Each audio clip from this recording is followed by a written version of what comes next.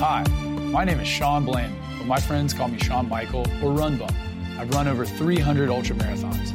I've been first, last, and everything in between. I started and own Run Bum Races, where we put on 11 trail and ultra running races a year from Central Florida to Southern Virginia.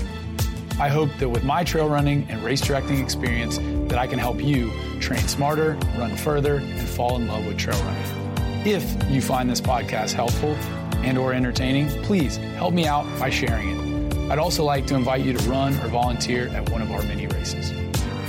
Welcome, friends, to the Bend, Don't Break podcast. All right, welcome to our next episode of the Bend, Don't Break podcast. I, of course, am Sean Bland, Run Bum, here with one of my running heroes, Janice Anderson.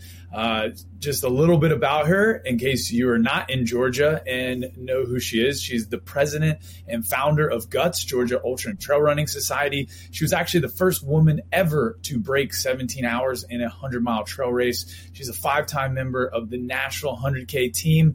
And in the year 2000, she simultaneously held 5 separate 100-mile course records. She's the former president of Atlanta Track Club, an awesome lady, a great inspiration, coach, and mentor. So Janice, welcome to the podcast.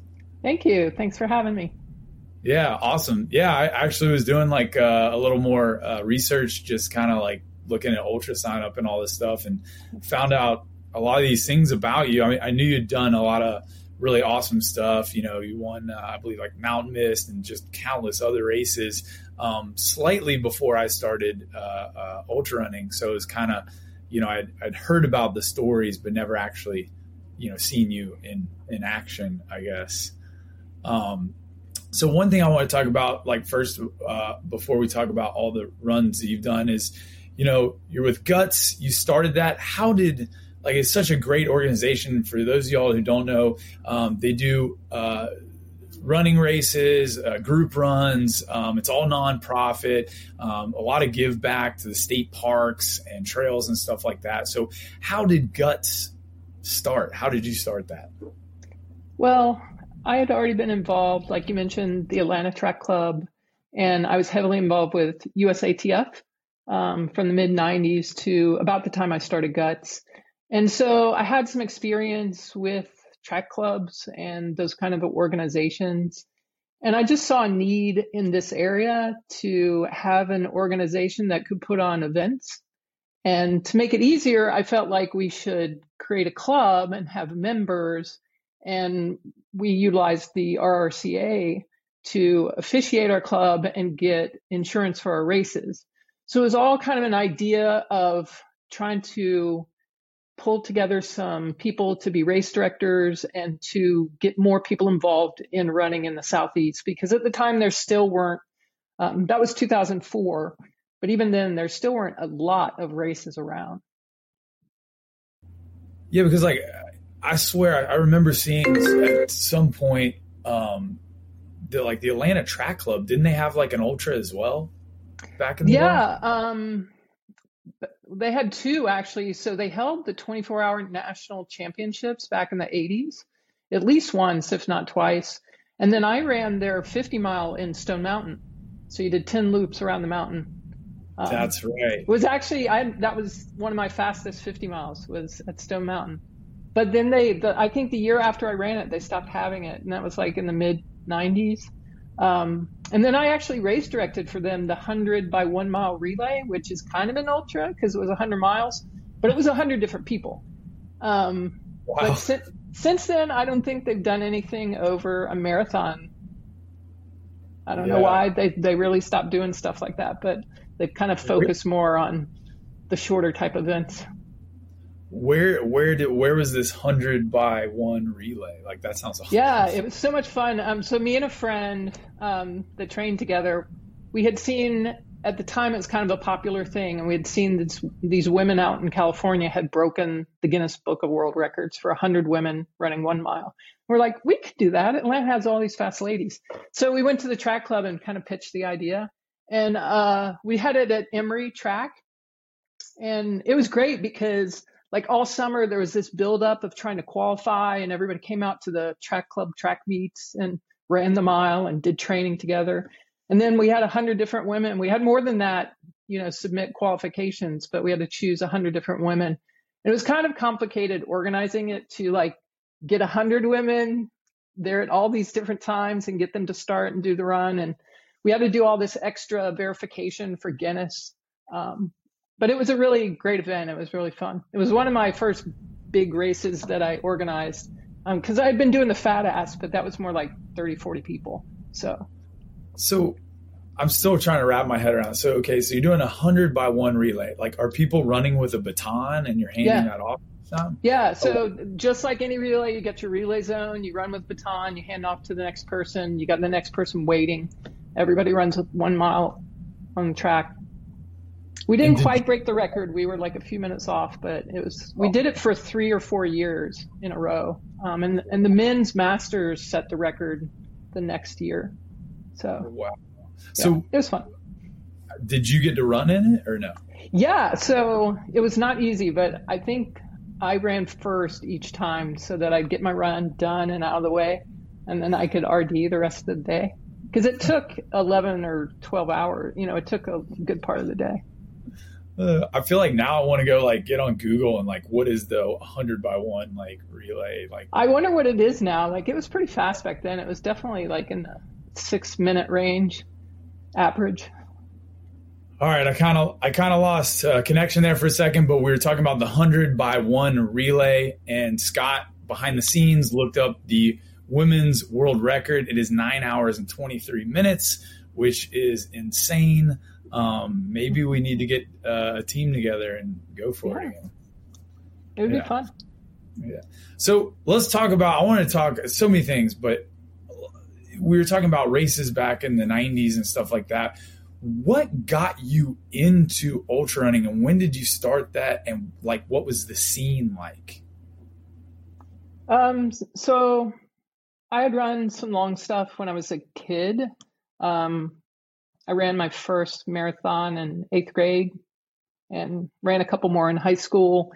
And so when I got out of college, I'm from Huntsville. And so moving back to Huntsville, some of my friends were running ultras, and they told me about Sterling Gym. And they're like, oh, you should run Sterling Gym. You'll do great. You'll crush it. And so I went and ran Sterling Gym, and just kind of, because it was, a good bit further than a marathon, just took it kind of at a training pace, sort of easy, so I could make it to the finish, and missed the course record by a couple minutes, and had a lot of fun. And it just was super fun, and met a lot of people who kind of talked to me about other ultras and what I might want to try to do. And so after that, I kind of started to crystallize this idea of doing longer races. And at the time, there was a lot more road races, not very many trail races out there. So initially my focus was kind of on the 100K distance and the 100K team.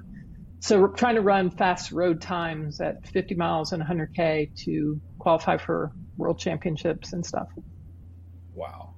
So I feel like we breezed over this, but I heard it. It was, you ran your first marathon in 8th grade. Yeah. What made you decide to run a marathon in 8th grade? I think I was trying to play video games and eat like candy. Yeah, I had been running for a couple years, and the marathon went through our neighborhood. So I lived on the marathon course, and my family was pretty active in the track club. So I'd worked in an aid station and been I did things like packet pickup and stuffing packets. And so I knew about the marathon, and I thought it was cool. And I just asked my parents if I could run it, and they said yes. So that's all. So is that the Rocket City? Yeah, Rocket City Marathon. Mm-hmm. Right on. Now, I heard this. I think my ears heard what I wanted them to hear. So you met other people. Was this Dink Taylor? Was he one of the people that you were like, yeah? Yeah, Dink was one of the people I knew had run Sterling Gym. And then there were two guys I trained with some that did Sterling Gym. And then there was a guy, Pete Salima, who in high school, I remember him running during a track meet. He ran all day long around the track while we did the whole track meet. And he ran, like 50 miles or whatever. And I was like, wow, somebody runs 50 miles. That's crazy. And so I met him and talked to him, and he was another person who kind of encouraged me to try Strolling Jim. So there was already a few people in Huntsville that were tipping their toes into ultra distances. That's awesome. Now I remember from like a previous conversation or seen something on Facebook, didn't you go to college like in like Central Alabama? South Alabama. So I was fairly fast in high school at short distances. So I ran in college in at Troy University. Oh, yeah, that's right. Okay. Yeah. I've driven through there a bunch on the way to like the beach. Yeah, on the way to Florida. Yeah. Why do I know that? Yeah. So you did Strolling Jim. Was that your first ultra? Yeah. 1989. That was my first ultra. 1989. Okay, wow. Now, what was Strolling Jim like in 1989? I mean, was it a lot of people? Was it just... It was actually a fair amount of people. Like even back then, I think they had over 100 people, and there was, I think, more fast people then than now. So like that year, I think I wasn't in the top 10, I don't think, overall, because they had a lot of people from all around the country. A lot of the faster guys came to run that race. But, it was the old-fashioned warm water jugs on the road. The walls were not paved. They were dirt. So after marathon, you hit the walls, and you had like a 10K section of dirt road that's really hilly. But I liked that. I really liked it when the walls were not paved. It was kind of fun to be on the dirt roads. Plus, no cars were allowed back then on the walls. So no crews could come back there. So you're kind of on your own. That's cool. Yeah, you mentioned like running that and talking to people, and then you go, oh, ultra marathons. You start learning about all this stuff. I ran, I don't know what year it was, but I ran like the Scenic City Marathon, which is a trail marathon. I don't know if they do that anymore. Wild Trails does that. But I met a Guts member, Keena, and and I remember talking to her, and it might have been, I think I want to say maybe Perry was there as well, but this was a long time ago, and she started telling me about all these Guts races, and I was like, oh my God, like I need to do that. And that's how I first found out about the Guts stuff, and then started coming and running like all y'all's races. Awesome. Yeah. Word of mouth back then was probably the way that type of thing traveled. And, back in the 90s and 80s, it was definitely word of mouth or the back of Ultra Running magazine. Because, after I ran Strolling Jim, I found out there was a magazine related to ultra running. So I got a subscription, and that was kind of the Bible of learning about ultra running and about races. And they had a calendar in the back. That was like the only way to figure out what races were coming up. I remember when I first started doing ultras, I don't know, 2007, 8, somewhere in that time frame. Like almost every race you ran, it was like, oh, you finished the race. Here's like a free ultra running magazine. And it's like, you get to like scroll through there and you're like, oh my God. And, it was small enough of a scene in the South where you would like go through like whatever race it might be. And you'd be like, oh, I know like half those people, because everybody went to like every race because there just weren't that many, and there weren't that many runners. True. Yeah. So what was I going to say? So Guts, when you guys first started this as a club, did you guys have races as well? Or was it just kind of, hey, let's all get together and run, and then the races came later? We had 3 races. So we had the Fat Ass. We had a race called SCUR, Silver Comet Ultra Run. So we had a road race on the Silver Comet. And then we had Hot to Trot. So those were the first 3 that we started with. And how many years have they been going on now? I guess Hot to Trot. Well, Fat Ass was the 30th anniversary was this year. And then I think Hot to Trot's been about 25 years now. We had SCUR for just a few years, and then we stopped doing it. But then with Johnny Bice, we started Sweetwater. So the first year of Sweetwater, we were actually co-directors with Johnny and his running club. Yeah. So we did Sweetwater and Mystery Mountain. And so I guess those are now about 16, 17 years old. That's awesome. That's awesome. Like back in the day when you're running like strolling gym and all this stuff like that, you're talking about warm water jugs. What were people like eating? Because I know now it's like as a race director and as a runner, it's funny. You get to like an aid station and people either asking or, you see what's in there and it's like people want tailwind, like all these really nice gel. Like it's just really weird what people have kind of shifted into what they expect and what they eat while they run.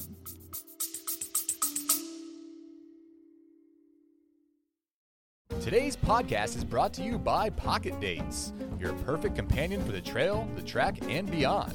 Specially crafted for ultra runners, training runs, and those epic mountain adventures. With just 2 dates, you get a powerhouse of 110 calories and 30 grams of energizing carbs, a natural fuel that fits right in your pocket. Deliciously sweet and satisfying, Pocket Dates are the ultimate snack to keep you going. Whether you're conquering the peaks or pounding the pavement, make every step count with the nutrition you need, right in the palm of your hand. Pocket Dates. Fuel your journey, wherever it takes you. Grab yours today and taste the power of nature.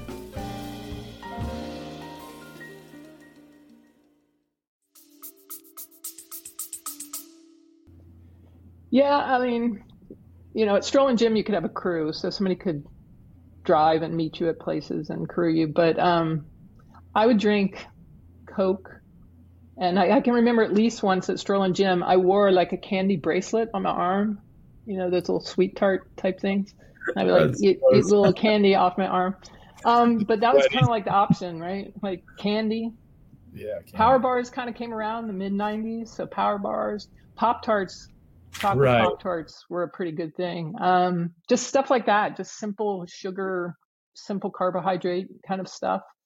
Because there wasn't any of this engineered type of things that we have nowadays. And I do remember I was telling somebody else recently, like there was a guy that he did a sports drink. I don't remember the name of it. And he was from the Southeast. And so he would drive around at Strolling Gym and he would offer out to you, like he'd hand a cup out his window, like, hey, you want some sports drink? And, so there's this random dude driving around giving out sports drinks.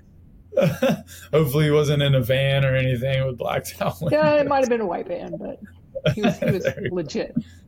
Okay. So have you changed like over the years, like because you've been ultra running for so long, have you changed like what you eat now? Like are you every now and then, are you just like, I kind of want a teeth breaking power bar or, and some hot water? I mean, I guess I've changed some. I've certainly tried a lot of things. I don't think experimenting is a good way to figure out if something works to you. So I've found a drink that I like and I stick by it mostly. It can be hard sometimes at races because they're not going to have it. And then I just drink water or Coke. I don't eat a lot. I think one thing I've learned about me, at least, is I don't feel like I need quite as much calories as maybe some people talk about taking in. So less is more, and longer races, I try to eat some real food, especially after a few hours, start to eat, like a tortilla with cheese or avocado or, more real things than just sugar. Because after a while, even that can get old. So yeah, I think I've changed a little bit just because there's more options out there, but the core, just kind of keeping it simple, is still what I try to do. I got you. So let's talk about, I was reading, it said at one point in the year 2000, you simultaneously held 500-mile course records. First of all, that's insane. Second of all, like what races were these? And was that all in like 1 year, or how did that happen? Mostly. And especially if you consider back then, there was probably 20 or less 100-milers. There weren't that many 100-mile races in the year 2000. So I was telling somebody else that I'd run Western States 5 years in a row. So in 2000, I was like, hey, I want to do something different. I'm going to run all the East Coast races that I haven't run before. Wow. So I had run Old Dominion in 97 7 and set the course record in 97. And then I was going to run 600-mile races in 2000.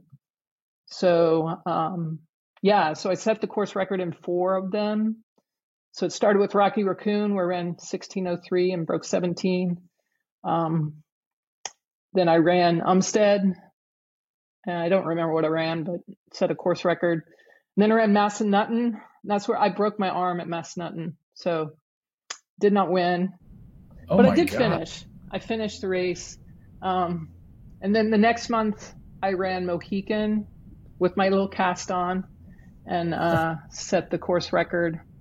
And then I ran Vermont, and I was second to Ann Trayson, but ran pretty fast there, 17 something, and then ran Arkansas and set a course record there. So by the end of the year, by Arkansas, I had set 4 course records that year, and I had the one from 97. So.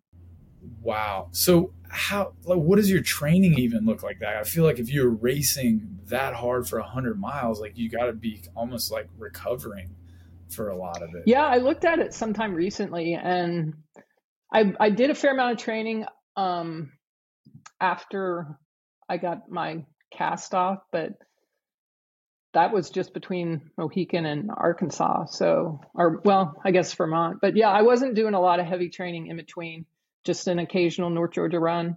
But I say heavy training, back then for me, 60 or 70 miles a week was not too heavy. So I was still running a fair amount, just not super long stuff necessarily, just keeping myself busy.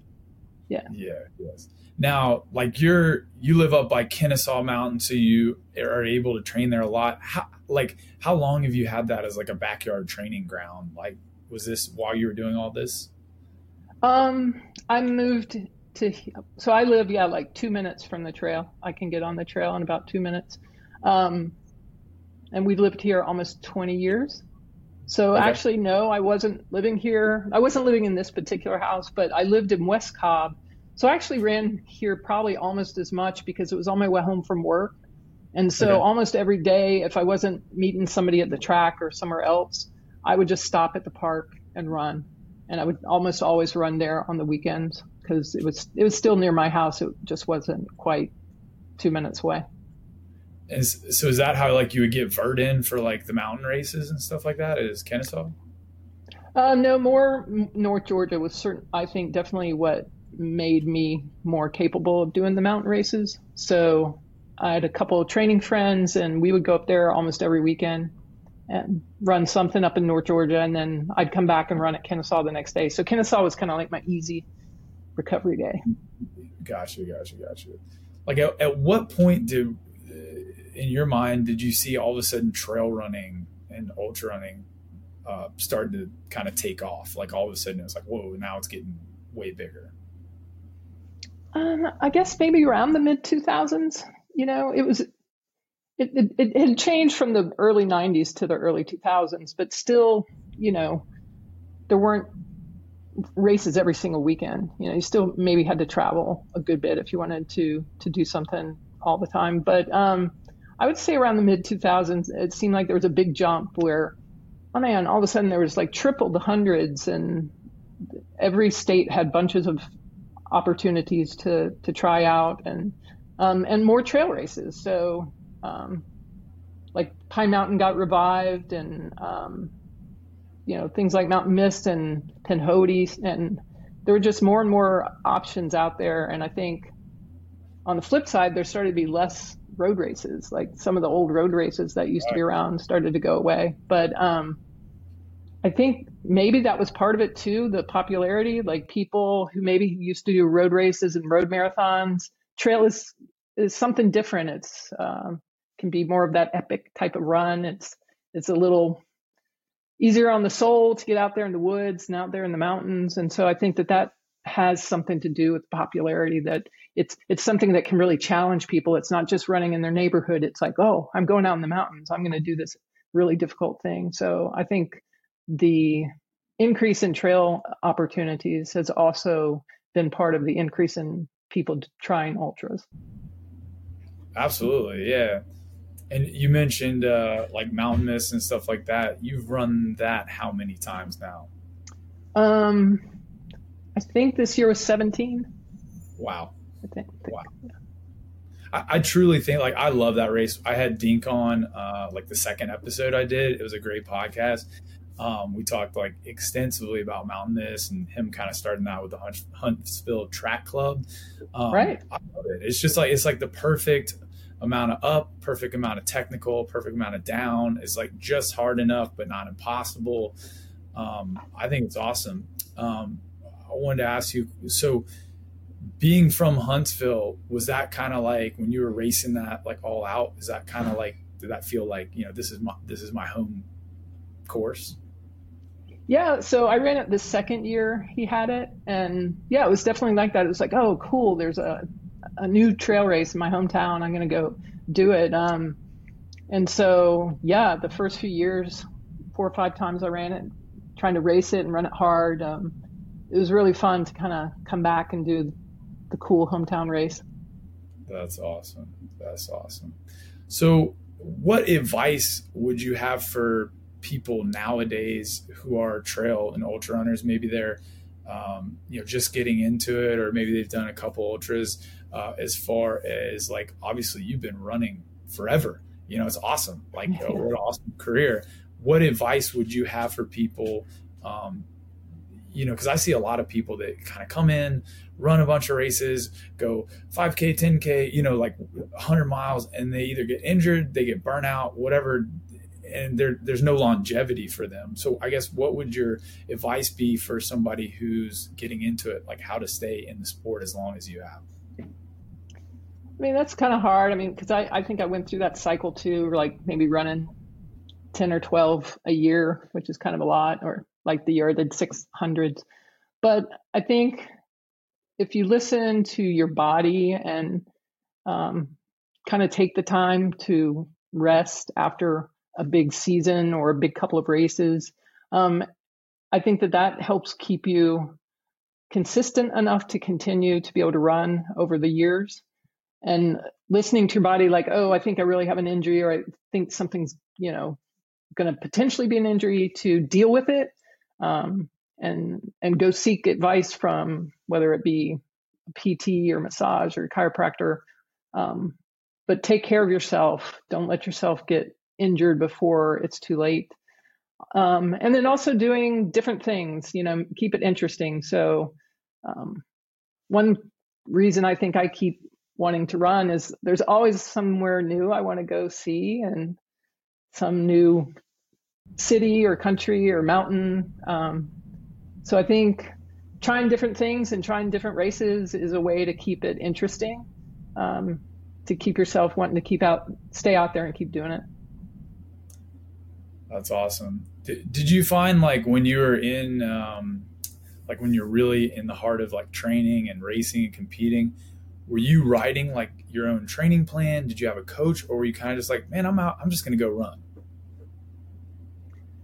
It was a mix between, I would write training plans for myself. I never had a coach. But I would sometimes I'd write a training plan, but a lot of times it was more, I want to get in X number of long runs before a particular race type of thing. And I would try to do that. And then I would do short intervals once a week, but I wouldn't say I really had a plan. It would just kind of be like, show up at the track and do what everybody's doing type of thing. So trying to do different things during a week, do something long, do something short, do some easy stuff, do some cycling or weights. Just try to keep a balance of doing different things, not just doing the same thing every single day. But nowadays I do more plans, I think, than when I was faster. I think now that I'm older and need more recovery time and need more of a build-up time, I tend to actually write plans more now than I used to. That's awesome. Yeah, I can relate to that. I feel like as I've gotten older, at 37, the ripe old age of 37, like the way I used to run in my 20s, which was like just run as fast as you can all the time. Yeah. It's like I can't do that anymore. I have to be like deliberate and recovery. And I don't know about you, but I run like most of my miles now are like where it used to be, very quick miles for me at least. Now I run the majority of my stuff. I run at a very easy pace and then choose about 20% of what I'm doing to go at a very hard effort.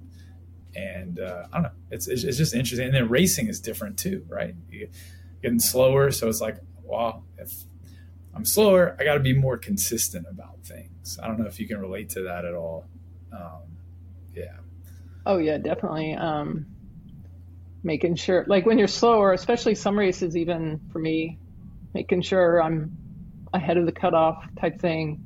Want to be really cognizant of how long you spend in aid stations and running sections you can run and hiking hard if you need to, being aware of the time and how long you're taking. So didn't have to worry about that when I was young very, very much. But yeah, I definitely think I ran too fast and probably too hard too much of the time when I was younger.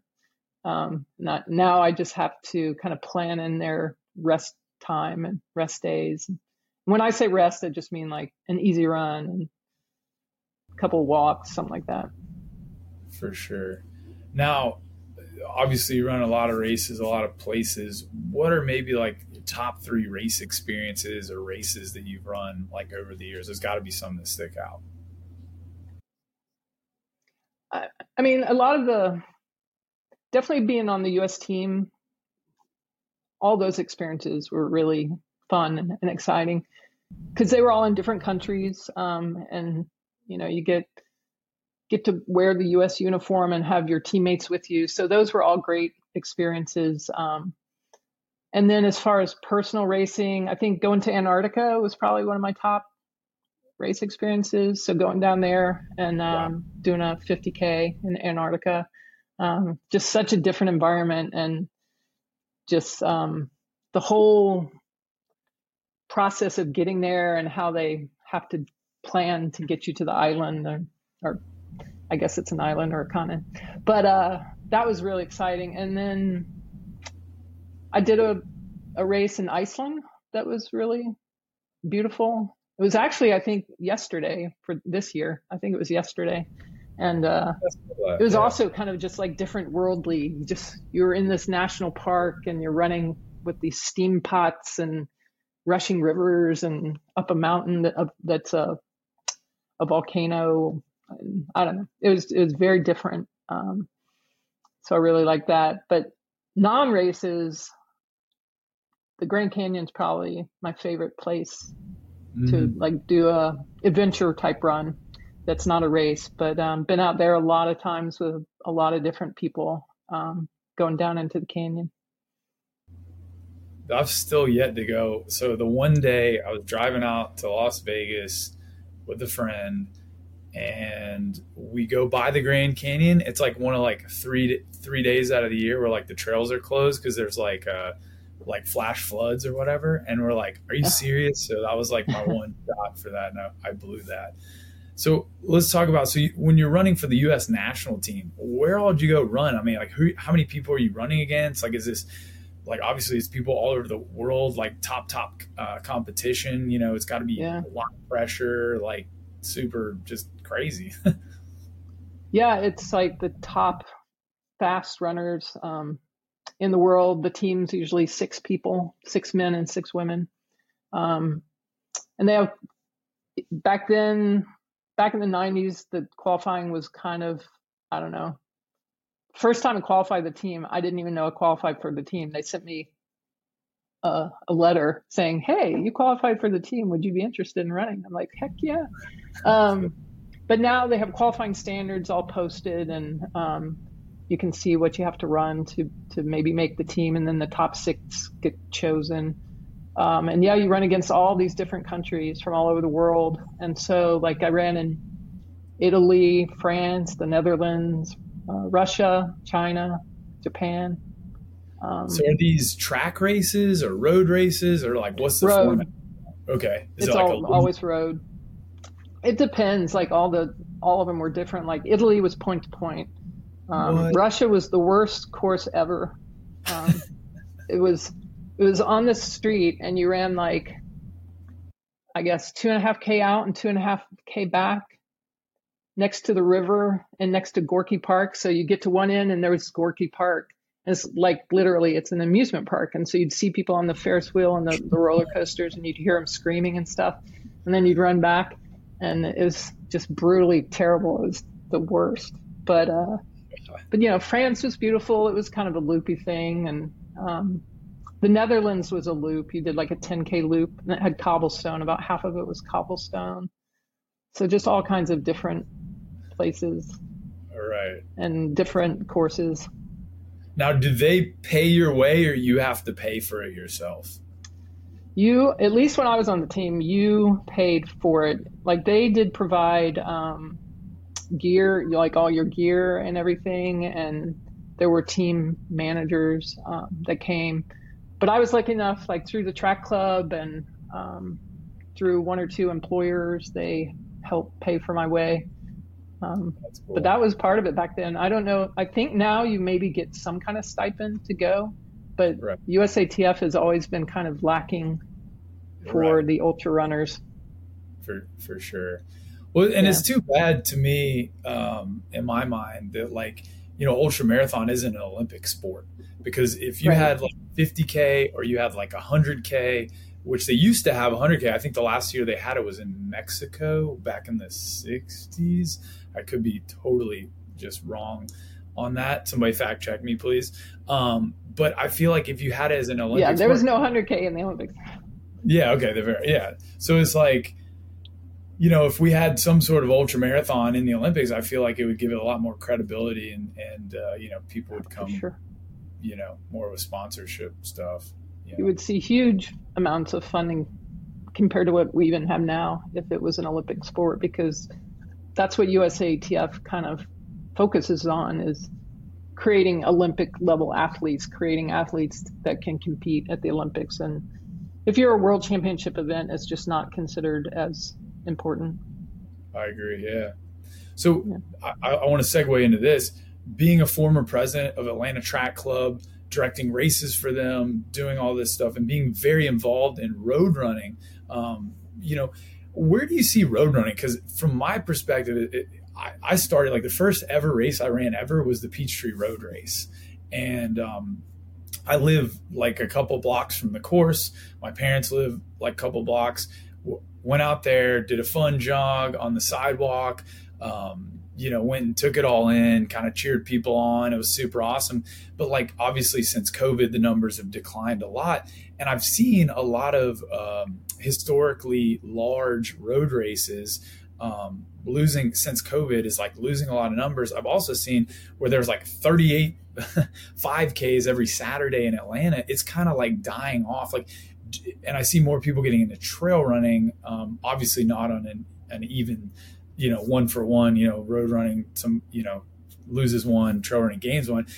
Do you see road running as making a resurgence or sticking around, or and even better, the marathon? I've seen a lot of Atlanta Track Club had the Atlanta Marathon for a while, Atlanta Thanksgiving. Do you see the marathon and road racing, I guess, is dying off at all? Or I definitely was hurt by COVID for sure. And I think a lot of road races have not recovered yet. So like you mentioned, Peachtree still hasn't recovered to its pre-COVID numbers. Boston this year, everybody who entered this year got in, or entered for this year got in, versus other years, you had people where you had to qualify 7 minutes faster than the qualifying standard. But I think it'll come back. I think there's still just a lot of people, especially newer to running people, that maybe are more intimidated by the thought of running up a mountain or running where there's rocks and dirt and snakes and that sort of thing. I still think it's kind of like the entryway to doing tougher stuff. And I don't think it's going to go away. I think it'll rebound eventually. It's just taken some time. And truthfully, there's, like you said, there's 38 5Ks every weekend. There's just so many to choose from.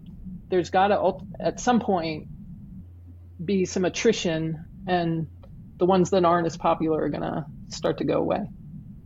For sure. I really hope it rebounds. I really also hope, I've said this. I said this for a long time, and I'm not the first person to say this. Like I heard this from somebody else, so I totally stole it.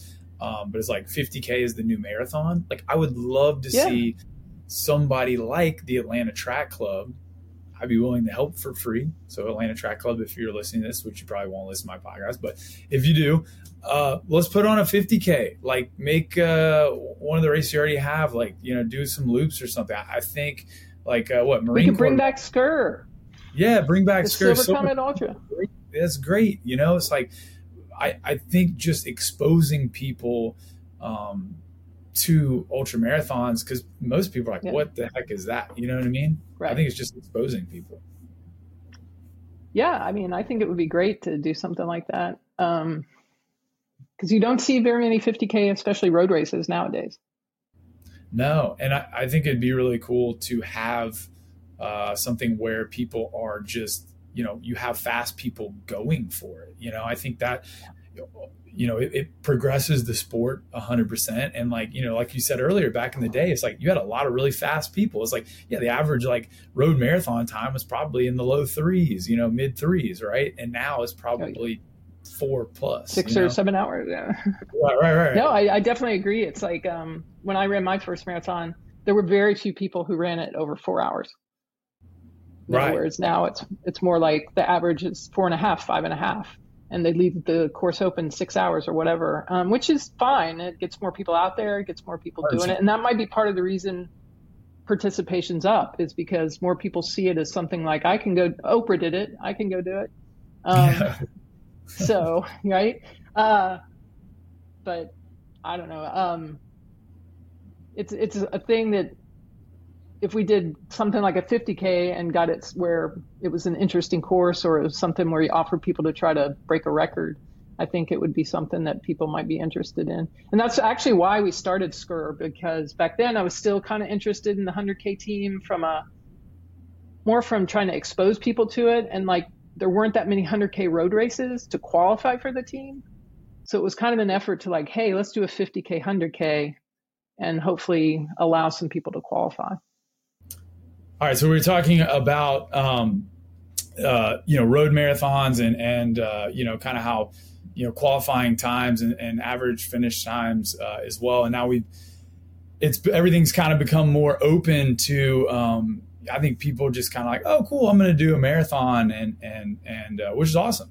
Like one thing I thought, this is kind of interesting. I thought would be really cool. Just I'm about exposure to ultra running for people, because sometimes like we've all heard like, I would never drive my car that far and all that stuff like that.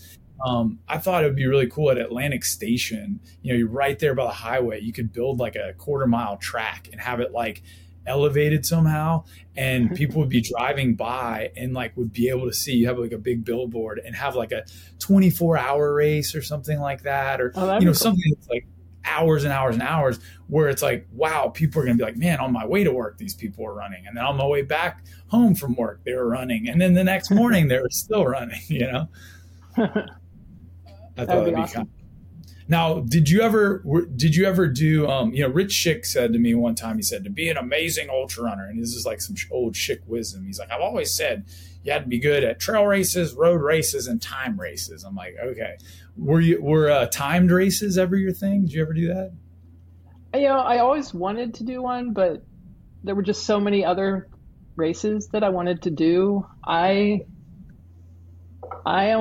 think I might have done a short kind of time, but not like a 24-hour. The first time I ran a 24-hour was in 2020. So wow. Okay. Yeah. I just didn't have time to fit it in with all my other races way back in the day. And back then they didn't have a 24-hour team or any kind of like elevation. Like if you did really well, there wasn't like another step. Whereas now, there's 50K team, 100K team, 24-hour team. There's all these things. But yeah, 2020 was the first time I did one. That's cool. So what is for you, like what's coming up, what's next, what are your goals for running, like this year, next year, next 5 years? One of my easy goals is I've run a marathon or ultra in every state, but I want to run an ultra in every state. So I have 10 states left. So I want to do some traveling and do some more states, and maybe do a different country every year. So these are kind of vague goals, like nothing to do with time or anything like that. But and then I'm running a 100-miler in October. So still have that dream of going back to Western States one day. So try to keep my qualifier. I'm running Canal Corridor. Oh, okay. See, okay. Yeah. Right on. Yeah. So, and then I just see after that how that goes, see what's next. But right on. Well, what about guts? Like, what are you guys thinking? Like, are you thinking, I mean, you guys have grown this organization or club, should I say, nonprofit, just huge. All the races are killing it. People are always talking about it. Anytime I'm out on a group run, people are talking about the races and whether they just did one or about to do one or are training for one. So one thing we're trying to do more this year is more training runs, like more fun, free training runs for people. And of course we run every Tuesday. I know it's not an easy place for everybody to get to, but every month we have pizza for everybody, and a few times a year we have somebody come in and do something. Like Public Lands has come, Big Peach has come, West Stride. So having other groups kind of join us and participate, and I think that brings some interest to people coming to the runs. As far as new races, I would love to do another race or two, but it's hard because you have to have race directors. And so, I work a lot with all of our race directors. So I'm kind of like the race director trainer, mentor person. So every time we bring on a new race director, I'm the one who tries to onboard them and teach them what they need to do and help them if they have questions and kind of guide them through the process of directing a race. And it's hard to find somebody because it's, as you know, it's a lot of work and takes Absolutely. A lot of time, and it's not necessarily easy. It's not like a super easy thing. I mean, there's a lot of reward on the end, but there's a lot of work before you get to being done. So I don't know. I mean, if people are interested and have ideas, like Guts is certainly open to people talking to us about doing more things. Like I'd actually like to do, you're talking about ultras and stuff, but I'd actually like to do maybe something shorter where you do maybe pull in more of those like road runners who are maybe not ready for a 50K type race Absolutely. Yet. Just something short and fun, short and easy. And also just keeping costs down for the runners. So we want to try to continue to not have to charge a lot for our runners to come to our races and be able to still give back to the parks. So I know the state parks, which is where a lot of our races are, they've raised their rates on some of the parks, but for us as a nonprofit, it really doesn't hurt us that much. It just decreases what we can give back. So it cuts into our profit, and therefore I can't give as much back to the park. And I think they kind of understand that. So I hope that maybe in the future things will change again with them. They just made that change. So maybe in the future they'll change it back and maybe make it a little more equitable so that people can continue to have nice events at the parks. For sure. And for anybody listening, 10 out of 10 recommend all of their races and their group run. It's up at Kennesaw, which is somebody who lives in the middle of Atlanta. It's definitely hard to get to. So I've planned my day around that a couple times now, which is, it's totally worth it. But I have that flexibility. So I go find like a coffee shop up in that way and do some computer work. And Tuesdays nights. I suggested that to somebody. Yeah, come up to the Marietta Square. Cool Beans Coffee Shop. It's got great Wi-Fi, great coffee, and it's only 2 miles over to the mountain to do some trail running. Yeah, and I love y'all's races. And you were just talking about short distance races. Like honestly, it's like, I've run Guts Fat Ass 50K a couple times, Mystery Mountain a couple times, 12. Did I do the 12? I don't know if I've done the 12, but I've definitely done the marathon multiple times. I actually kind of like the short distance stuff, like Red Top Rumble. That was one of my favorite races. I love showing up and racing that. That's super fun. Yeah. Yeah.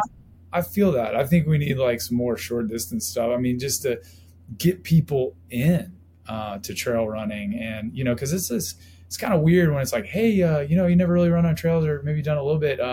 You want to do like a 50K, and it's like, well, that's a big first bite, right? Right. Yeah. Well, Janice, I really appreciate everything you do, everything you've done. Thank you. All Guts, what you guys have done has directly influenced me as a race director and as a runner. And even before I was race directing, I was running all those races and having a blast as a little kid, as I would say, in my early 20s. Yeah, I remember. So, yeah, little immature kid. So I appreciate you guys just being so hospitable and putting on awesome events. I'm excited to I'll probably be back for Mystery Mountain again. I can't get enough of that. Great. I know. It's always a great race. So thanks for having me. Thanks for talking. Yeah, thank you. So I try to give everybody a chance. Is any closing thoughts, any tips you want to offer people, anything, any promos, anything you want to plug in out there? Promos. Hot to Trot next weekend. Run around in circles in the heat in July. Super fun. And Mystery Mountain, beautiful in October in North Georgia. We'd love to have some people come up and try out Fort Mountain trails. They're tough but doable. And maybe join us on a Tuesday.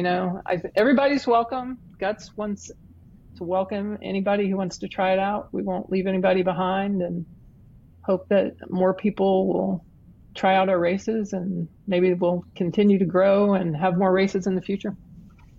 For sure. And it is cool on Tuesday nights, by the way, people, is you will not get left behind. Like every time I've run, there's been 3, 4, 5 different like groups. People kind of see themselves, just show up. That's all you got to do is just show up. You're going to have a good time. Right. So, and the other thing I want to say I really appreciate about y'all's events as opposed in Guts group is it's more of a family community, if you will. Like I go to a lot of races. I've been to a lot of races. You've been to those, those. You show up, people run, and then they like leave. Guts events, historically, you show up, you run the race, you sit around, you may or may not consume cold beverages, but you hang out for a while afterwards and talk to your friends, and make new ones. I love that part about it. I love the old school low keyness that we try to have at all of our races, and on our Tuesday nights too. Like Tuesday nights, we all pull out a chair and sit around and chat for a while. Yes, 100% recommend.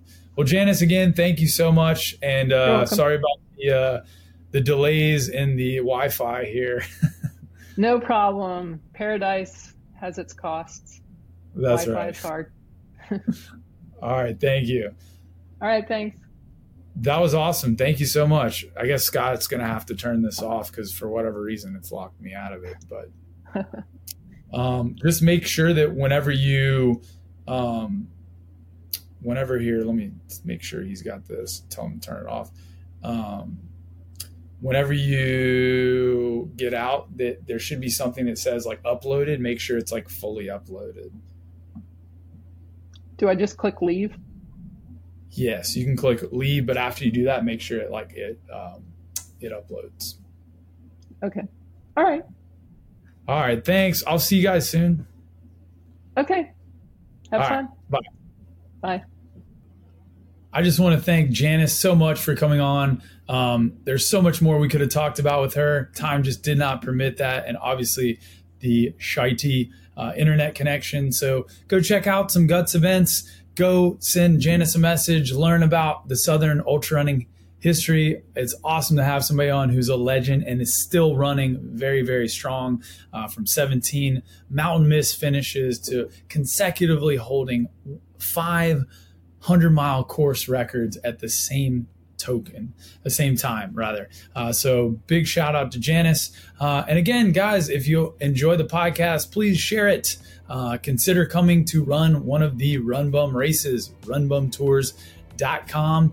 As always, we've got several races that are almost sold out. Sky to Summit 50K, 25K, Cloudland Canyon trail race that's got 50-mile, 50K, half marathon, 5-miler, Wild Florida 50K.